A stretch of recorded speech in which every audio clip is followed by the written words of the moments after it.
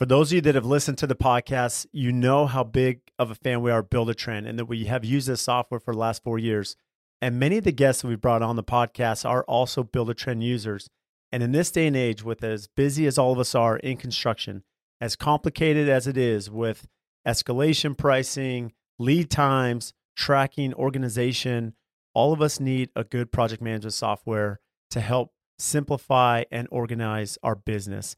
And there are a couple features that we love a ton about Build-A-Trend. And one is the owner portal. The other is the daily logs. And these are features that we use daily, right? Half of my clients are out of state. And as an owner, it is so imperative how we communicate with our clients, with our team, with our customers. And through Build-A-Trend, this allows us that quick connection. They can check at any time. We can communicate with them. We're up to date. This has actually helped us win jobs, win projects because of that organization, especially at pre-construction.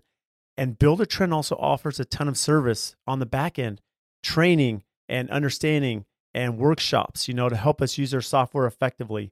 They also have the podcast, The Building Code. To learn more, head to buildertrend.com/AFT to get a 60-day money-back guarantee on your Build-A-Trend account. We are just a few months away from the Contractors Coalition Summit here in Scottsdale, Arizona. It'll begin on Sunday, May 7th and complete on Wednesday, May 10th. We had 2 events that were completely sold out last year. The first one in Nashville, second one in Huntington Beach, with Nick Schiffer from NS Builders and Morgan Molitor from Construction of Style. Again, make sure that you get out to Scottsdale. It's going to be an amazing event. We only have a few seats left, and we're going to be speaking about all things pricing, project management, how to make money inside and outside of your business, contracts, client expectations, building that organization. And again, just the marketing aspect, social media. One of the most amazing values of this conference is not only the content that's produced and a lot of the information that's handed out to those that attend, but also the networking, being there with 30 like-minded builders around the country, being able to have someone to contact and reach out to on any questions you have moving forward. It is an amazing event. Hurry and sign up. Again, www.contractorscoalitionsummit.com. We'll see you in May. If you trust us, you will get there. And the work that we've had the most published, the most applauded, the most awarded is the work where the clients truly trusted us and trusted us throughout the process. So welcome to the AFT Construction Podcast. And today we have Sarah Malik-Barney with us. Welcome, Sarah. Hi, how are you?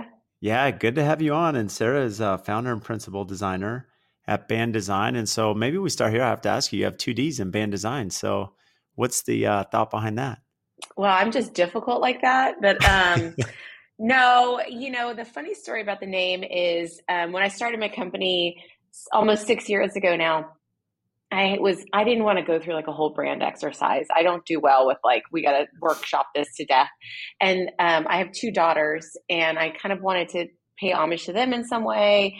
And I didn't want to name it after myself because I always felt like the design was about the clients and the experience and not just about me. So my daughter's names are Blake and Decker, which is B and D.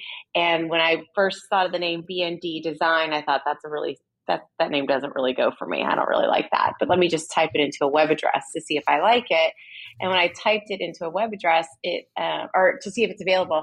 And when I typed it into the web address, it looked like Band Design. And I thought, oh, well, that works.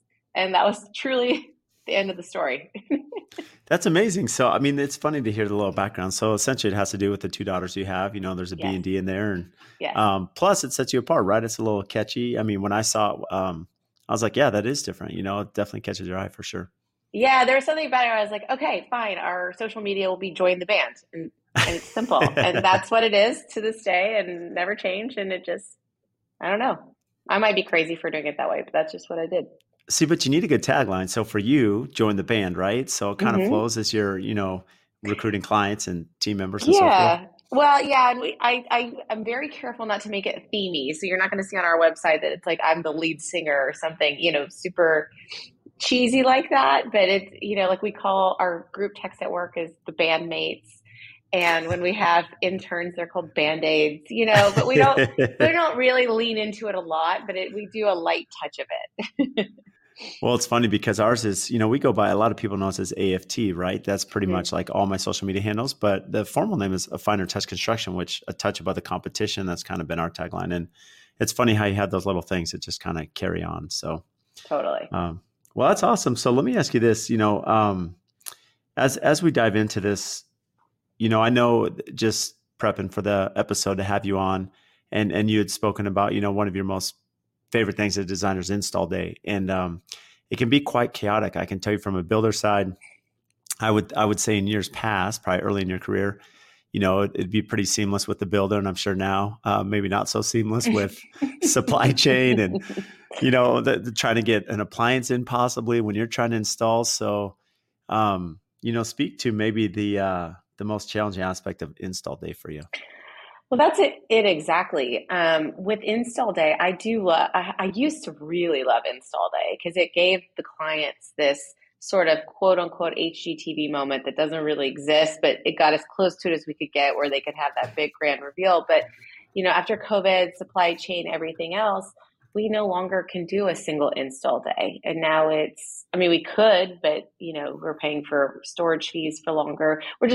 Things are just taking longer. So now we have to do 2 to 3 install days. And so that's a little bit challenging. I'm not big on I'm not really precious about the art of design where I'm like, it has to be finished before the client can see it. But I will say showing it to them in phases, it sort of waters down a little bit of the impact. And sometimes we'll drop off, around the furniture, but we haven't finished out everything. And they'll look at it and they'll be like, well, I don't know, because they can't see the full vision. So then they start to second guess everything. And that opens up, Pandora's box of problems. So, so that has been for me the most challenging part of install day in the last 2 to 3 years.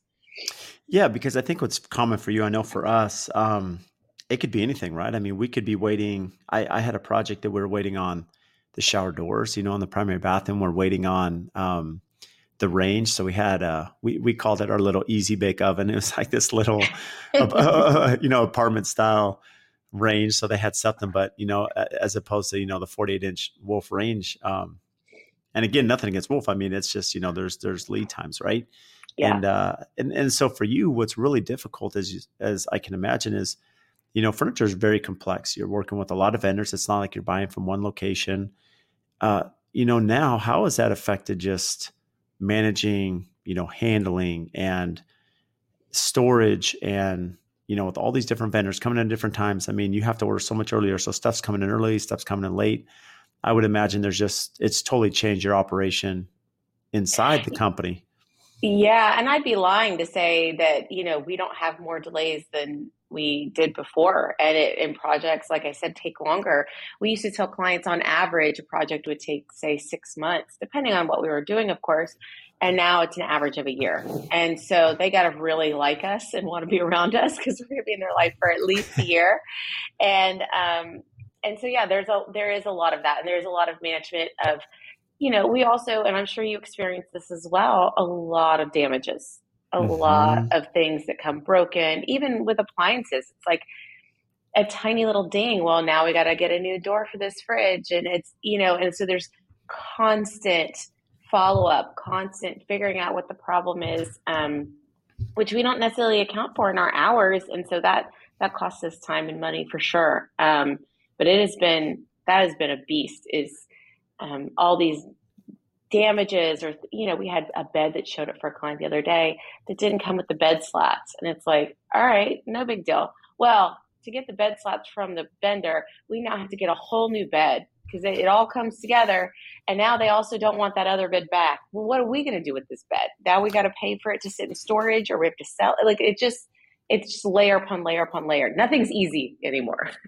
Isn't it crazy how complicated it is? And what's funny you bring that up is every designer that I've spoken to, I mean, maybe in the past you could speak to your side, but most of the designers like, maybe, a couple items, maybe 5% of the product had issues possibly. Now it's like 30%. Like I would say 50. Yeah, 50. So, I mean, you're talking about like from your side, how are you? I can only imagine when you're doing a custom home or remodel, there's a lot of pieces coming in. So from unboxing and receiving to checking, because you can't just take things that are boxed up and put it into storage and say, okay, it's time for install day. I mean, you have to check this stuff, unbox it. I mean, there's just a massive amount of time from your side to check this. Yeah. The one thing that we've recently implemented, because we do have a receiving house and they unbox and check everything for us, but the problem is they don't know. If something's blue instead of navy or something like that, they're not going to notice that. They're not going to pick up on that. And the little iPhone photo they're sending us isn't going to be enough. So now we now do monthly QC checks at our receiving house where we go through, we ask them to pull everything they have in storage for us, and we quality control everything, check everything. Because the issue we had been running into is we would wait till we get on site for the install and be like, no, no, no, that's wrong. How did we miss that? So now it's past the window to return, it's past the window of install, and now we're going to have to add a second install. It just costs money and time and frustrations for everyone. So it's definitely helped adding in that additional quality check. Outside of furniture, when you're working with contractors, typically what do you like to provide as a designer? Are you getting involved from the cabinet hardware, window coverings, lighting? I mean, to what extent are you comfortable, with that relationship? I would love to provide everything if we can. So, and every contractor we work with is a little bit different, and I'm flexible in the sense to understand that one, I know every project's unique and every client's different, so I'm aware of that. However, I do have a certain way I like to work, but if a contractor has a way they like to work, they're going to be the ones getting it done at the end of the day, the manual labor. So I don't want to impede their process because I need, tile specifications done a certain way. I don't actually care. It's however they want it. But I do like to provide as much detail as possible. We do pretty detailed elevation drawings. We provide tile lays, paint schedules, just as much detail as we can provide, and they'll allow us to provide too. And it's kind of the same goes with purchasing. I know every builder and contractor likes to work a little bit differently, and things they want to purchase, things they want us to purchase. So we usually have a conversation up front about that, and who's going to do what. I was going to ask that because communication is always, it can be tough with, architect, designer, builders. You're trying to work through that team. How often are you involved in the beginning? And, how do you manage just that communication with the builder, which sounds like you work with a wide variety of them. So, each one could be a little unique. I'm always looking for that magician to keep in my hat, or what rabbit to keep in my hat. Yeah. Yeah, no, I'm big on communication. My team probably gets tired of hearing me say this, but I'm a huge communication nerd, and I think that every problem or issue in the world that's ever happened is from lack of or poor communication. So sometimes I probably communicate too much, but it's better than not enough, in my opinion. And we have some contractors that like to work on platforms. They're, I guess, a little bit more tech savvy, and they'll use things like Buildertrend or, Asana or some other, project management tool. And they probably hate me because I'm not willing to learn those things. I just say, I'll just email you and that works. Thank you. But I think because our clients do the same thing with our project management software, they completely ignore our requests through it. They just email us and say, thank you, I'm not learning a new platform. Goodbye. So I kind of do the same with our builders, and most of them understand that. But I'm big on the communication piece of it. I don't love it when they take creative liberties on their own unless I super trust them. But I think, yeah, it's just a matter of communicating. I can't speak for the rest of my team, but I have a rule where I don't give people my cell phone number.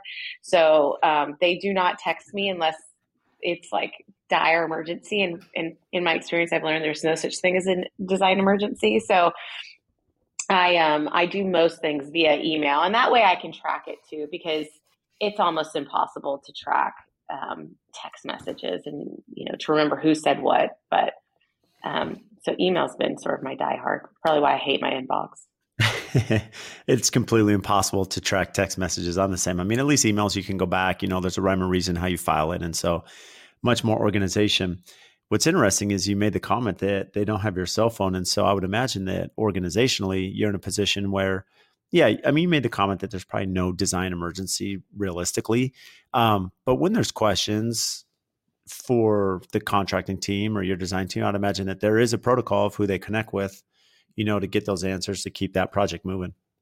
Yes, and internally we have. I'm the principal, so I oversee the kind of the big vision of the design. But each project is assigned to a lead designer who also acts as the project manager. So they are the day-to-day contact. So I joke that I don't give my my cell phone number and I tell them, you don't have to, I'm not making you, that's your call, but don't complain to me if they're texting you at 10 p.m. at night asking you which way the tile goes, even though you gave them the tile lays. So that's at their discretion. They usually do end up engaging via text with the builders. But here's what I will tell you. We've run into a situation recently where the builder is sort of finger pointing at us, and we're like, no, look, we have, and so we're having to dig back through text messages to resolve a problem. And that's, like I said, it's not impossible, but it's a little bit trickier than pulling up an email and saying, no, here's what really went down.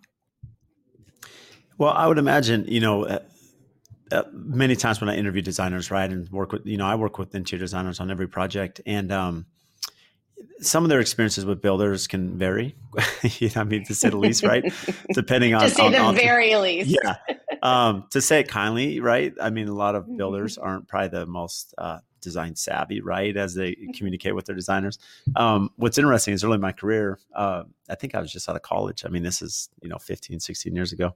And actually it's longer, 18 years ago. But anyways, I was working with a designer, a very pronounced designer here in the Scottsdale area. And she was big. She just said, look, Brad, here's what I expect. My design book's really good. You can't deviate. Call me if there's a question. Don't make any interpretation. Don't change things. And, there's a lot of great things she taught me in my career, which has definitely helped, training internally. How do you handle when a builder does go rogue, if you will, and starts, you have this amazing design, Sarah, you and your team, and they've made some changes. And now you show up and you're like, hold on, why did you call me? This is not what we had talked about or designed. That part's really tough from your position. Yeah. I mean, thankfully, God, I shouldn't even say this out loud because I don't want to jinx myself. It doesn't happen often anymore. What I don't respond well to is hair on fire. I need an answer to this right this second because the framer's here. It's like, no. You don't do that with any other profession. You don't just call me and be like, I need this right this second. Chop, chop. That's what I don't respond well to. Now, when it comes to creative liberties, if it's not that big of a change or that big of a deal, sometimes it'd be like, no, it's fine. All right. You did it this way. Fine. But, there are situations where they have to change it. And I say, okay, that's fine. There's just no change order. You have to change it. It's at your cost. And, we had a situation like that. And this might offend you or might not, but I'm hardcore no Schluter in any of my projects. It's my number one design rule.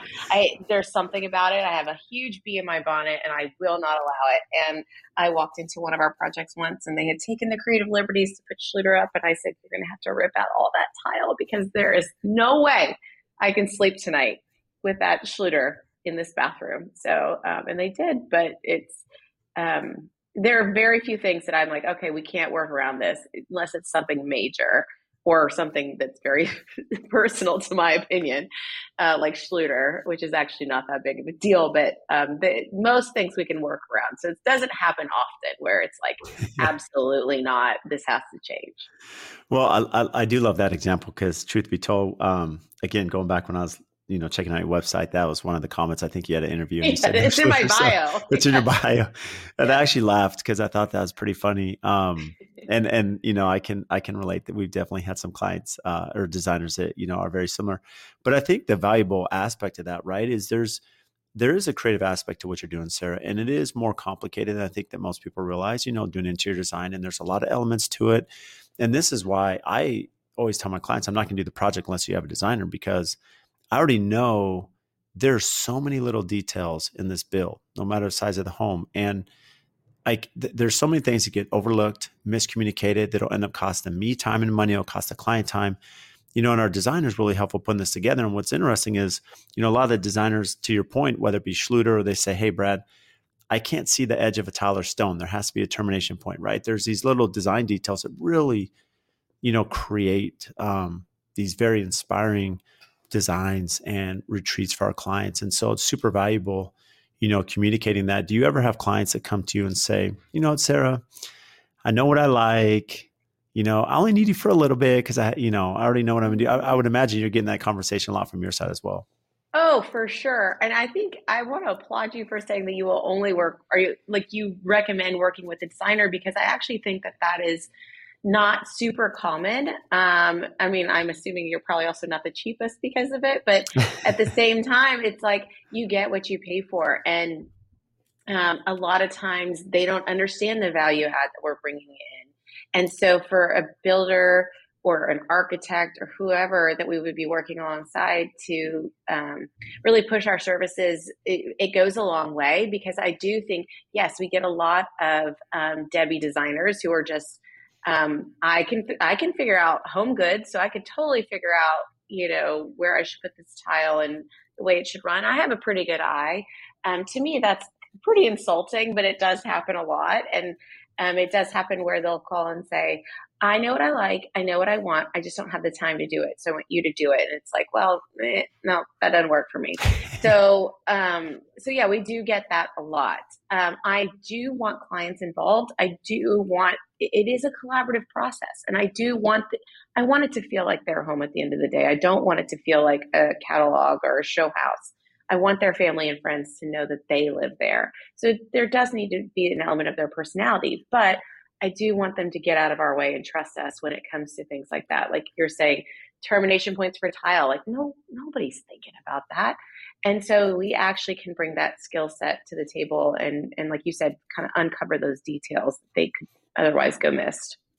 Yeah, to that point, what's funny is so this has been just like a standard operating procedure for us. I mean, Sarah, I mean, it really is that and I've had clients come to me and they've asked, hey, Brad, we want AFT to build our home, but we know what we like. And I'm like, if you don't have a designer, I'm out. Like, you need to go to the contractor. You're not working with us.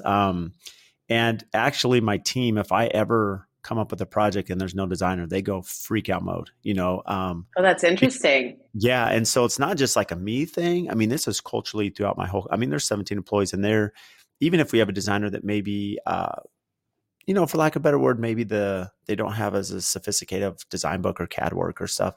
And it really puts a lot of strain on our team. And, what I've seen is I work with a lot of contractors and talk to them. And I'm always amazed by any builder that's willing to do a project without a designer on board. I just don't know how it's possible to track that, just the details and the complication. And I've just seen personally that relationship with the clients better. Build time for me is way better. I can start projects with all my selections. It doesn't mean that the client doesn't make 100 changes. I mean, that's going to happen with the designer, but we at least have a template. We have a starting point. We have all the selections. We have good pricing, and it just helps us control cost, timing, quality, right? Communication with our subs. And so I found that just as a business owner, which you and I are, right? It just makes our business a lot more feasible when you have that team put together. I totally agree. And I mean, it kind of goes the same way with a contractor and a builder. It's the ones who don't usually work with designers, and when our clients ask us to find another bid and find somebody cheaper, it's like, we'll do it, but we're always shooting ourselves in the foot, and it costs us more time and money, and the clients are delayed, and they guess who they're mad at? They're mad at us. Right. And even though we had nothing to do with this, ding dong contractor that walked off the job. So yeah, I mean, absolutely. We end up being the fall guy quite a bit because we end up being the quarterback of the project, because we are running point between the client, the builder, the architect. But I do love, I get weary when an architect comes on board or a builder comes on board and they have a design team in-house. And I don't say because they shouldn't, but more because I do like a diverse group of people looking at a project, because we're all going to come at it from a different viewpoint and recognize different parts of that project that maybe need tweaking or additions or revisions that maybe could get missed if it's all under one umbrella. What does business development look like you in the sense, are clients coming to your design firm first? Are you being brought in by the contractor or architect? Is it kind of a variation? Yeah, so very rarely are we brought in by the builder. It usually either they've come to us and they've already engaged with a builder, or they're coming to us with ideas or plans, and then we go out and bring in the builder. or an architect is bringing us in. I would love, in a perfect world, we are all engaged at the very beginning from the very start and we're all in it together. For whatever reason, a lot of times we are either an afterthought or we're the only thought. And when we're the afterthought, we have to come in and be like, sorry, you already did these cabinet plans. I think that they're wrong. So we have to come in and make edits. And that's when the builder and architect hate us because we've come in and made edits. So yeah, I would love it if more builders brought us in. But usually, like I said, I think it's rare that you guys are like, no, you have to bring in an interior designer. Seriously, I think whenever we come in, they're like, oh God, here we go. This person's going to want to make changes and want to do it more difficult. And she's not going to want Schluter. So it's going to be more in the tile of labor, So yeah, I think that they get irritated to see us more often than not. Well, it's interesting you say that because I think it's perspective, right? We have a lot of builders, architects, designers listen to the podcast. And I'm sure tired of me saying this, but what's interesting is I've heard a lot of builders specifically, and even designers at that point say, it's interesting to hear that there are people or other collaborators, right, from the design aspect and builder aspect that are actually striving to have that team from the very beginning. And I tell them, well, if you are working with a designer, an architect that's not collaborative from the very beginning, then you're working with the wrong people, right? And what I've seen here in Phoenix is that there are a lot of architects that, let's say they get the lead first from the client, they won't even get past design schematics. So they may have ventured down to figure out a floor plan, but they will never go past floor plan or into structurals or engineering or consulting until they have a builder and designer on board. And they're like, hey, we just have to have the team together because we need the designer to give their input on the architectural design because, there's stuff we're going to miss and not see and not catch the vision on. The builder's going to have, their opinion just on structurally and cost. Because look, the reality is there's always a cost issue. So understanding how the builder's, going to want to build this. And I think that's important. It's just understanding you have to find people with the same mindset, right? That believe in that and see the value really is what it comes down because there's so much value that the design team offers that just, for us, that heavy lifting is pre-con, get Sarah and her team from the very beginning. Once permits issued, then it's very easy lifting throughout the build because now we can follow their design book. We have the information and we just go build. Yeah, I think that's super rare. I mean, I've had a lot of experience where the architect does not want us there and is irritated that we are there. So it's not, and I'm saying that it's not like half joking. I mean, it's not like a through line. There are so many great architects we've worked with and so many great builders we've worked with. But it's like you're saying is understanding we each have a role. And so each one of us plays a part in this picture and each one of us has an important part in this. So it's not like I'm here to make your life more difficult. It might be more work for you, but it doesn't mean that I don't want the same end result. Yeah, absolutely. So let me ask you this: when maybe going back to your company, just thinking about organizationally, when did you know it was time to make your first hire? Oh gosh, pretty early on. I don't do well. I actually know the exact moment. So I started my firm, and about a month into it, I was overwhelmed with the amount of work I had to do, which was great. But I ended up landing a very big project. And it was for a family of like 9, like some huge family. And it was a new build. And I was, deer in headlights. And I thought, how the hell am I going to do this? And so the very first person I brought in was a project manager who could manage all the orders and tracking of the project and sort of just all the details so that I could design it and sort of pass it on to her because I knew I wasn't ready to bring in design help yet. So it was pretty organic. So the first couple of people I hired were people to just help me on the back end so I could keep designing and keep bringing in more business. And then shortly after that, it was like, okay, I'm ready to pass off some of the design work because I was heavily involved in the business development side of things and couldn't do both. This episode is brought to you by Pella Windows. When it comes to building homes at AFT, almost every project has Pella Windows. And they've been just an incredible partner of ours. And locally, Sammy and Adam, they are not only amazing business partners behind us, but they are super close friends. And I speak on the podcast all the time about the importance of relationships, right? Relationships with our customers, with our vendors, with our suppliers, because at the end of the day, I'm only as good as those that help our brand and assist us in our projects to take it from the ground up all the way to completion. And if we didn't have partners such as Pella, there's no way we'd be who we are today. Over the years, we've built this amazing relationship. When we call them or email them, they respond. They're quick. Their company culture, their integrity, their honesty, they are always there to do what's right for us and the customer. They can do anything from small replacement projects to large custom homes and even multi-million-dollar commercial projects. And also, when you think about their product line, they can do ultra contemporary, historical preservation, and large traditional projects. So for anyone, any scale, any size, they're the ones to call. They're here local. They have an amazing Instagram. Make sure and give them a follow to see what they're doing. So if you need windows and doors, give Sammy and Adam a call. We stand behind Pella. We love what they do, their culture, their brand, and especially their quality. And if you want to learn more about Pella Windows, check our show notes. We'll have everything tagged there so you can give them a follow and have their contact information to reach out. So a lot of business owners kind of struggle with that. There's kind of that tipping point, right? As you're growing your business, when's the right time to hire? Is it too early? Do I have the cash flow? Did you ever have any reservation just on, okay, once I hire someone, now I'm responsible for them. I got to keep that, workflow going. Did you have any drawback, making that hire? No, because we were in a good spot cash wise. I knew I was burning the candle at every end. So I didn't have another hour to give. It wasn't like I, was like, well, I want to do this so I can take a vacation. I mean, I was burning it hard. And so I knew if I wanted the business to grow, I had to bring in help.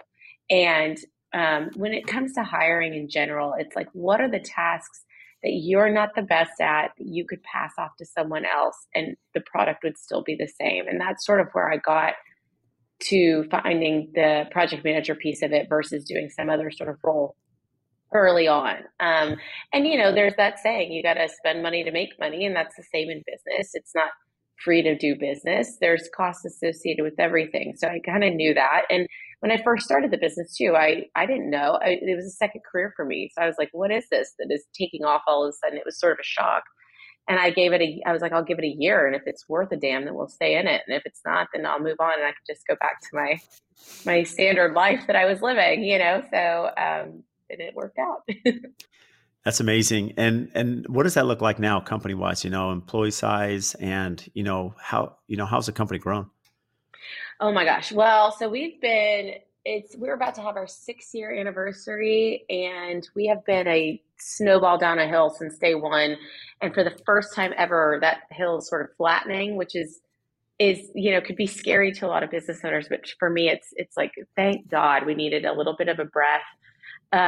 So we've grown pretty tremendously in the last 6 years. We've done over 150 projects. Right now, our team, it varies in size given on our project load and kind of marketplace, but we're anywhere from 7 to 10 folks, full-time people on staff. And we're pretty diverse in the sense that, like I said, we have a robust design team where we have lead designers who act as project managers.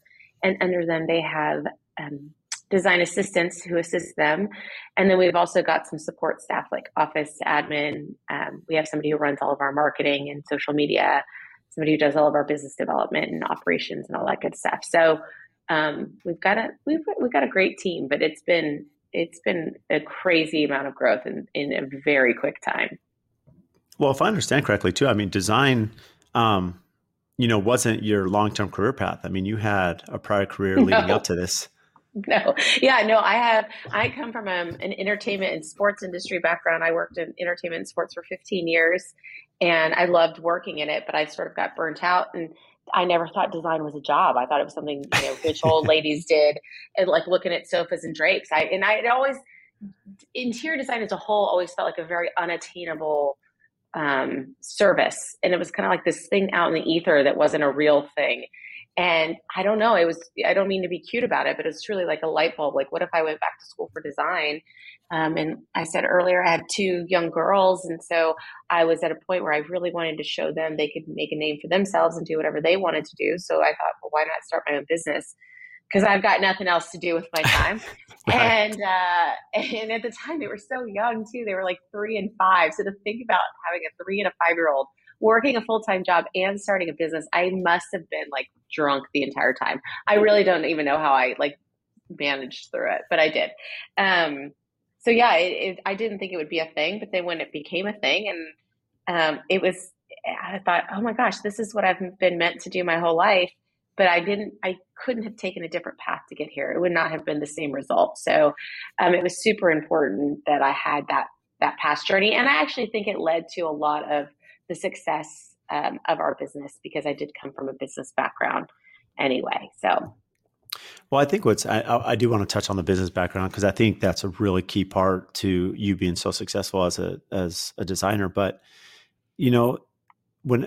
when I speak to people and they're like, hey, it's hard to change careers, they may be, in their 30s or even 40s. And you think about it, I mean, most of us are working till, 60s. It's pretty common. I'm like, why not make a career change? You just have 30 years of your career, right? It's pretty easy to do. I mean, did you ever have any reservation in sport? Of course, you mentioned that I didn't realize I could have such a successful career, right? In interior design.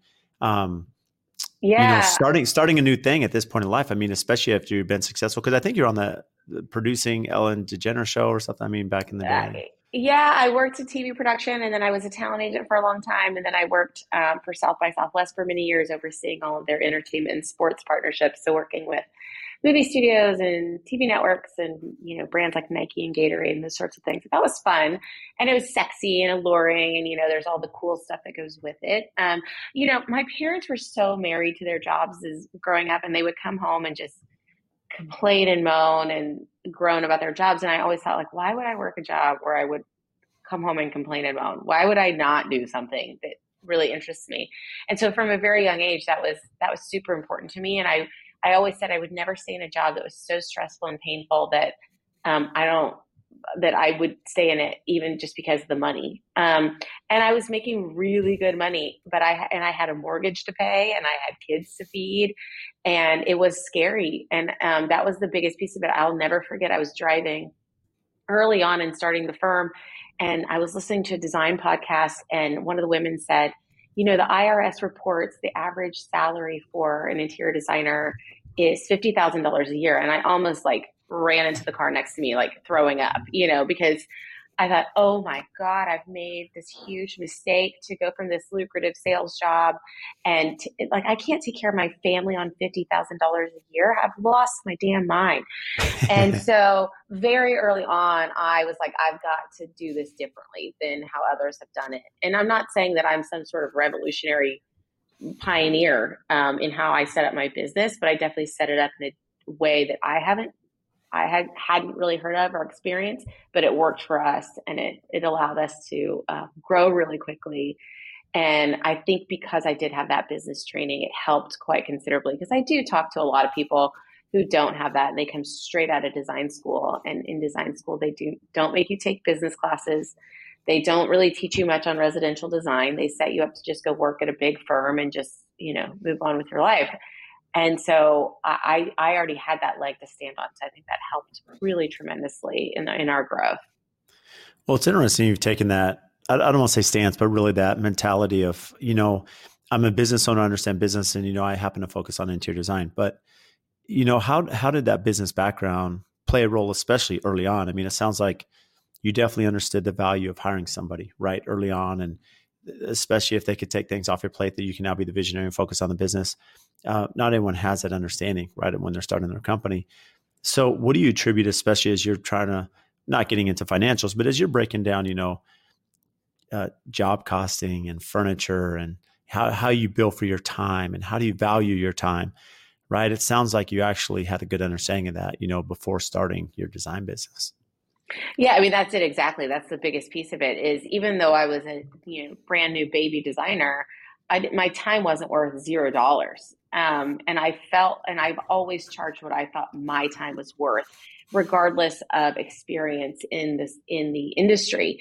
Because if I left my job or I left design and went back to a sales job, I know what my time would be worth hourly. So I'm going to charge that. I might go a little bit less because I'm not as experienced early on, but my time is my time. And, kind of going back to the whole communication piece of it, I'm the same way about time. I'm a total time nerd. time is our only finite asset. It's the only thing we cannot find more of. So if I show up and I'm putting in my time, I better damn well want to do it, because I'm not going to do something that wastes my time. And I'm very, very big on time management, both from my team, for myself, just in general, because it is, like I said, it's the only thing we can't get more of. So I'm very, very aware of where my time goes, and I'm okay billing as such. So maybe there's two parts of this, because as you think about it, I think what's really difficult, you're managing job leads, right? You have inquiries, you have people that you have to vet. I do the same thing. And I don't know how it was for you early on. And for me, I'd get an inquiry and I'm like, all right, someone's calling me, like, let's go meet them, without really thinking about, okay, do they have the budget? Do they have the time frame? So I'm spending time driving to their location, spending time without even getting down the road vetting them. And I'm just being open here. Of course, early in my career, that's how it was, right? Because you're trying to build your business. How did you, early on, and maybe how's that changed now, vetting the customer to make sure this is a legitimate lead that I can spend some time, developing, and then at some point engaging right fees as we get into the service?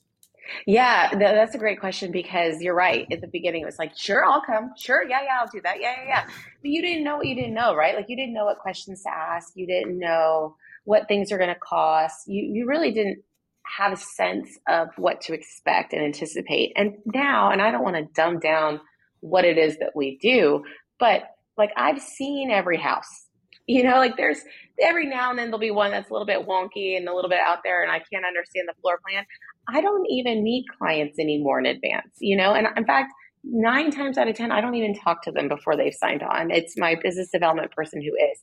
But that's because of our experience at this point. We know the questions to ask. We know, okay, I know it's roughly going to take this number of hours. I know to account for, this probably will change. This will probably be added. This will probably be removed. There's a lot of things that are like pretty sure bets that we can anticipate. And I can look at a video or photos of a home, if we're remodeling it or furnishing it or whatever it might be, and I can give you an estimate based off of that. I don't need to come walk it with you for an hour and a half. And to be honest, for the longest time, we would do consults where we would go and do that. And sometimes we would charge and sometimes we wouldn't. And every single time the client didn't enjoy the process. And I don't think it's because we weren't fun to be around.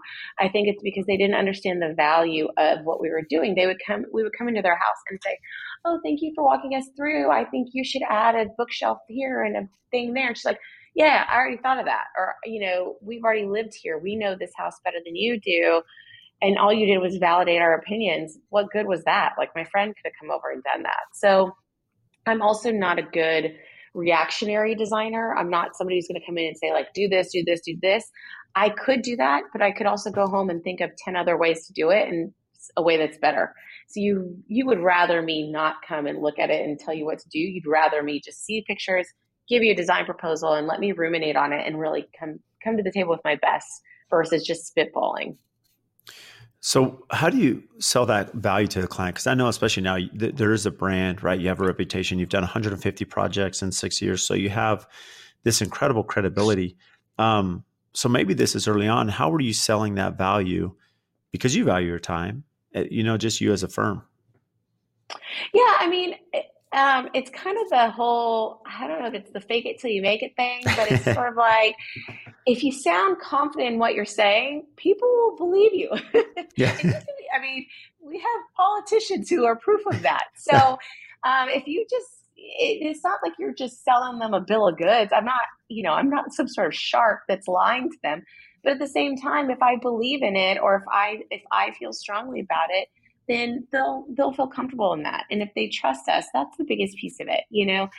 We have clients that call us and they'll say, I saw this project you did in this magazine and I really want to do, some sort of experience like this. And one, I say, well, we're not going to copy our work again. But the second thing I will tell them is, if you trust us, you will get there. And the work that we've had the most published, the most applauded, the most awarded is the work where the clients truly trusted us and trusted us throughout the process.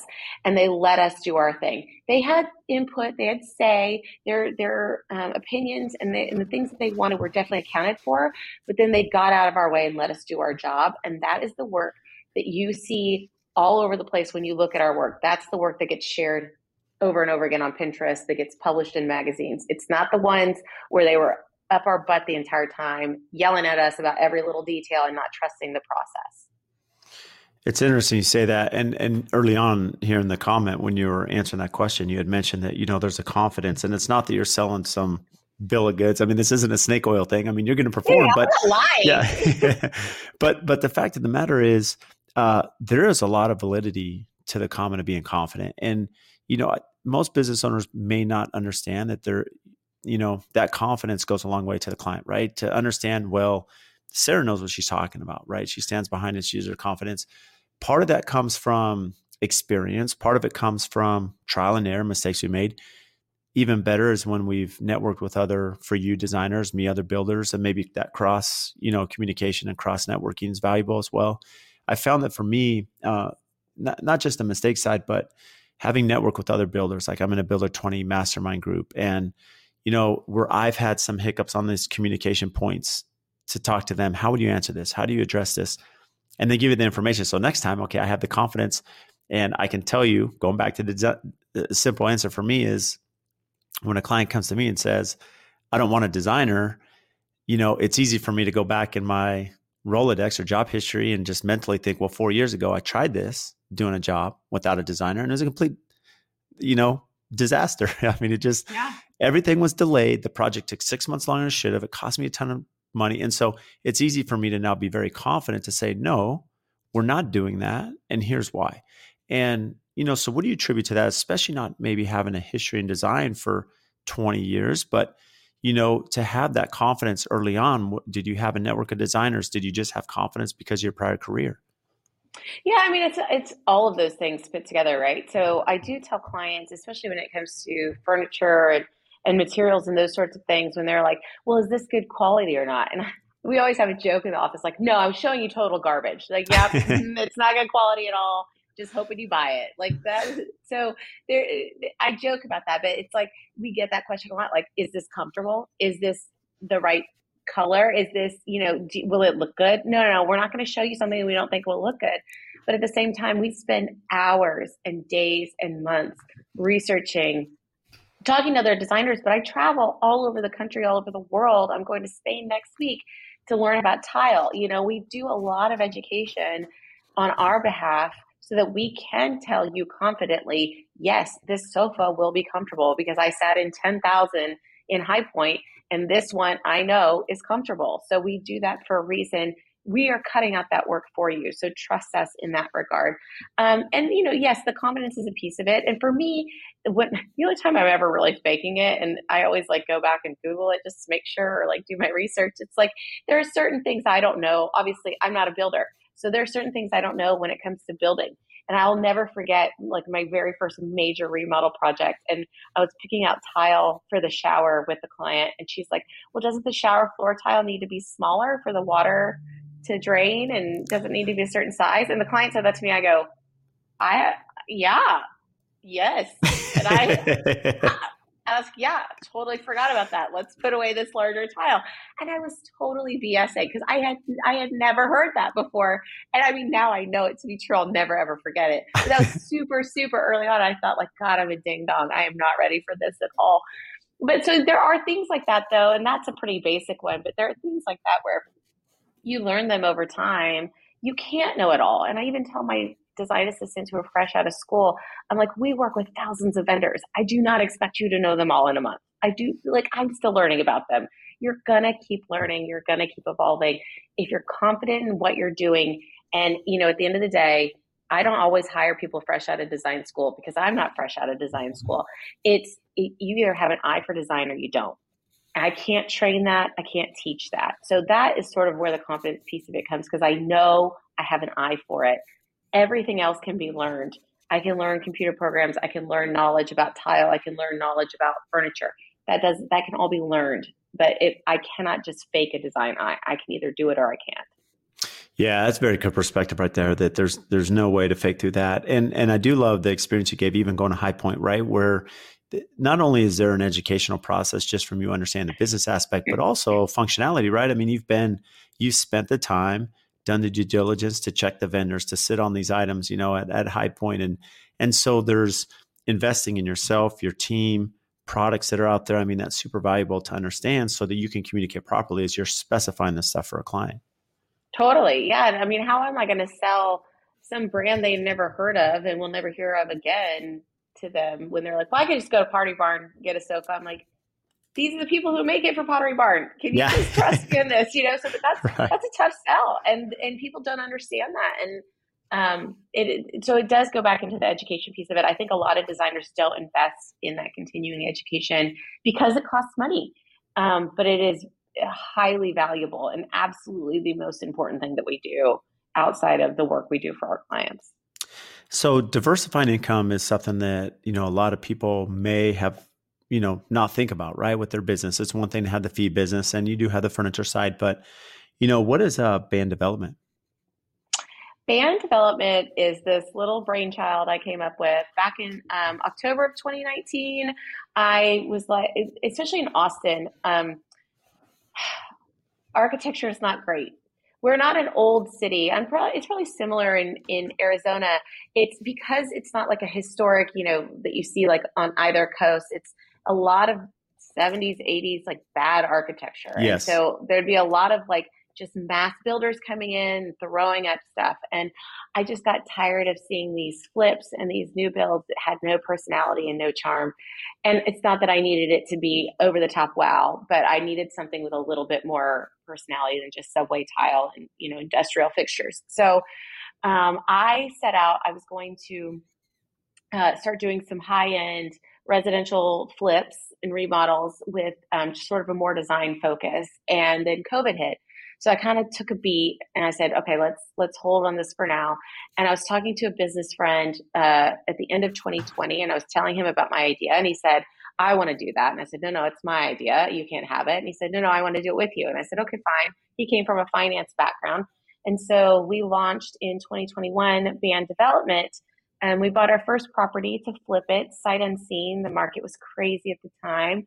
And when we went to go walk it after we had closed, I very quickly realized it had $70,000 worth of foundation issues and was no longer a flip and now a custom spec home and tear down. And so we became spec home builders overnight. We engaged with a builder. We engaged with an architect. We built that team very early on.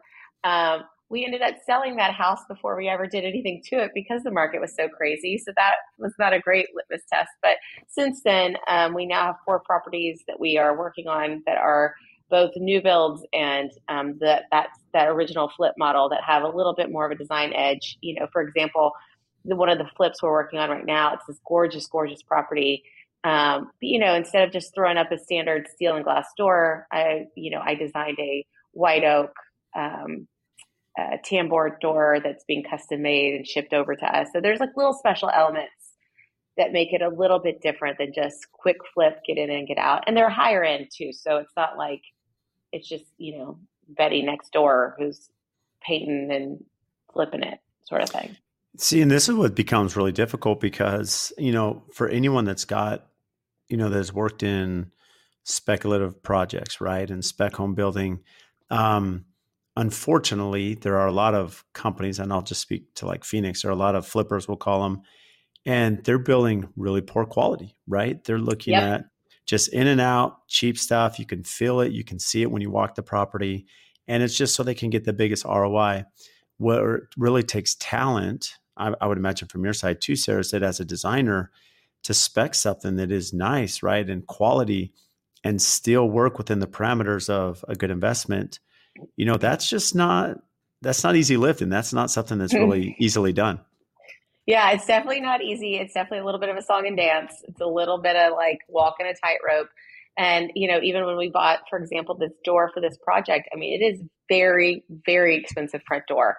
And I said to my, luckily I have a realtor on board as well. And she gives me a lot of great feedback.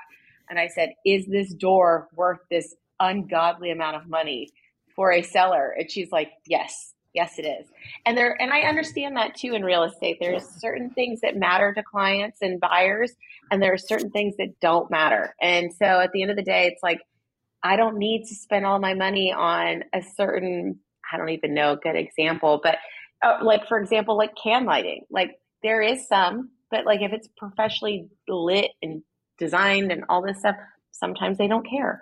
So there's a little give and take for sure. But so we're working through that. I'm very excited about where it's all going, and I'm very excited to see the end result of this one particular flip we're working on right now.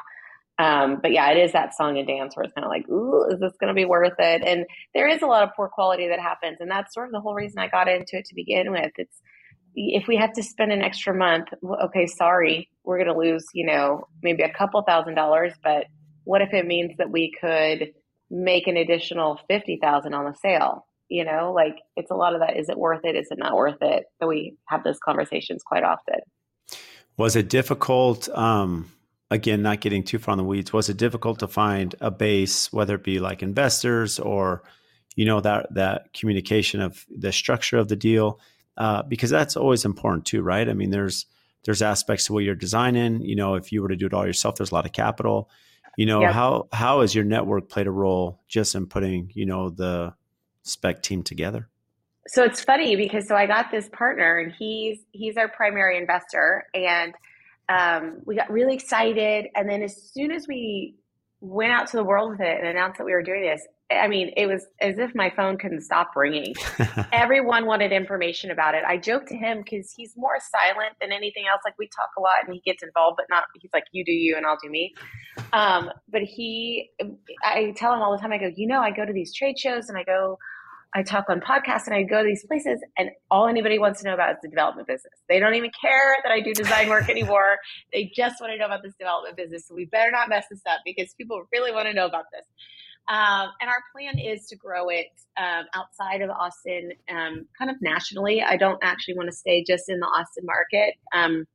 What we're trying to do is really lock in those first few and get them just right. And then we have, like I said, immediately people were saying, I want to invest. And I think for them, especially in the Austin market, but other markets too, it's a little bit of a no-brainer because you've got a designer on board, you've got somebody who understands real estate on board, and it's like there's a lot of trust put into it, more so than just like I'm your next door neighbor just looking to flip houses. There's some history there, and on top of that, we're getting quite a few brand deals with brands that want to work with me and my brand, and so therefore that helps the bottom line too.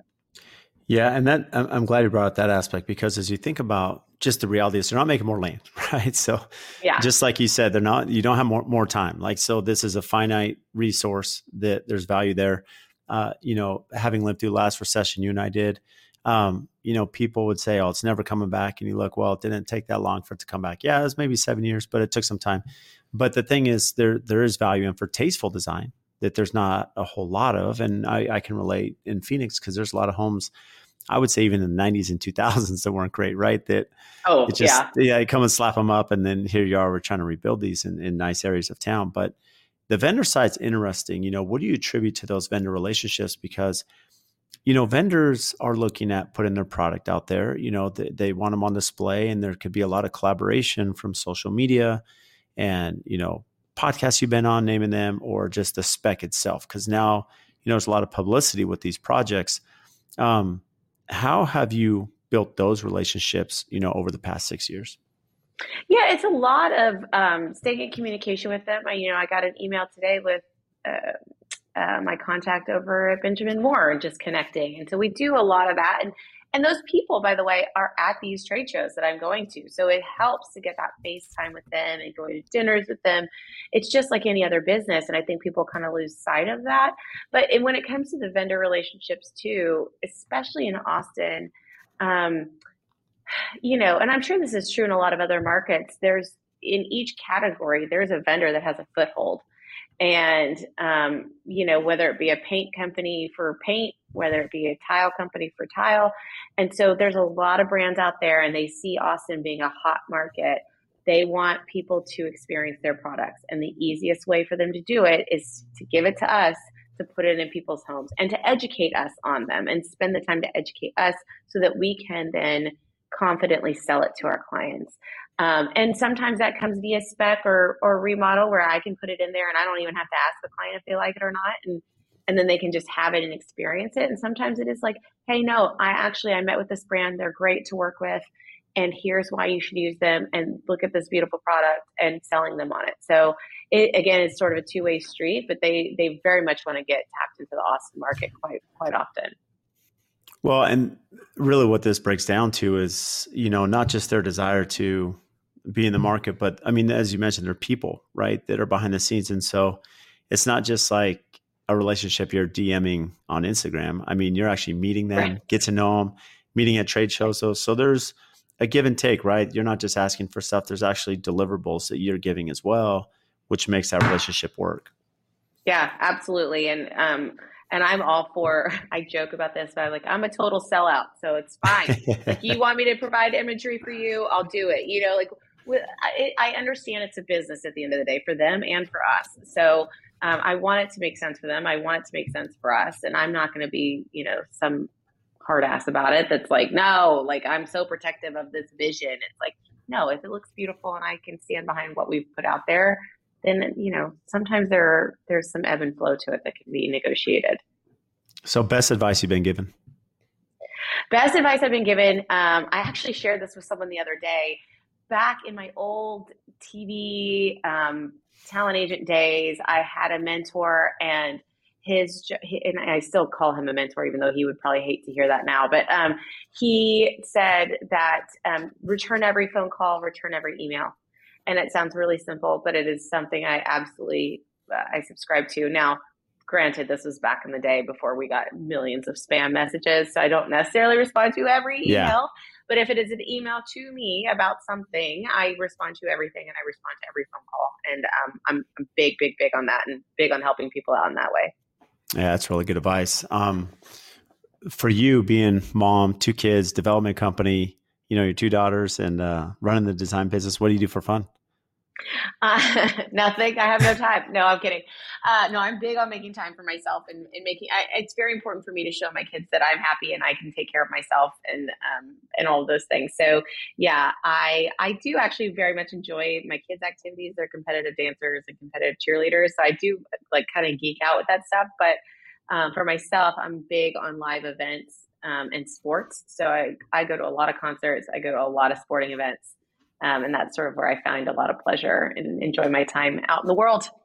That's amazing. So what do you have that's upcoming and exciting? Well, I'm going to Spain next week, so I'm super pumped about awesome. that. I've never been to Spain, and I'm really excited to learn about the tile of Spain, if you will. And I do have a bunch of travel coming up. I'm going to a few conferences that I'm very excited to be at. And I'm an extrovert at heart, and I get a lot of energy from being around people. So any chance I can go meet creators and others in my industry and others in other industries, I get a lot of inspiration out of that. So I'm very excited to be out and about in the world. Well, that's exciting, Sarah. I will some, I'll probably be not too far behind you in a few months. We're going to go to Spain for the first time, and I've never been either, so I'm super excited about it. Nice. Yeah. Awesome. Yeah. I'll give you all my experience. Yeah. Yeah. Share me all the good places, but That's right. I can't thank you enough. I know you have a lot on your plate, as you mentioned today, and share some amazing insights. So where can our listeners find you? Everywhere, every social media channel is Join the Band, extra D on the end, and then website is Band Design. Well, that's easy. Well, Sarah, I can't thank you enough. Thanks for coming on today. Thank you. So fun. If you get value from the show, please support us by giving a 5-star rating and review on whatever platform you listen to. And I also have a favor to ask. We've had some incredible guests that come on and share their wisdom, their knowledge about their business. So if you have friends or family members that could benefit from those episodes, please share it with them, as well as any other business owners that you're networking with that could get value from the podcast or certain episodes. Please share those as well. Again, subscribe, make sure you're following. Any questions that you have, topics. We've had listeners reach out about certain guests that we should have on the show. Again, brad.l@aftconstruction.com. Email me for topics to address, guests that we should have on, and even if you think you'd be a great guest for the show. So again, thank you for all your support, and we'll see you next time.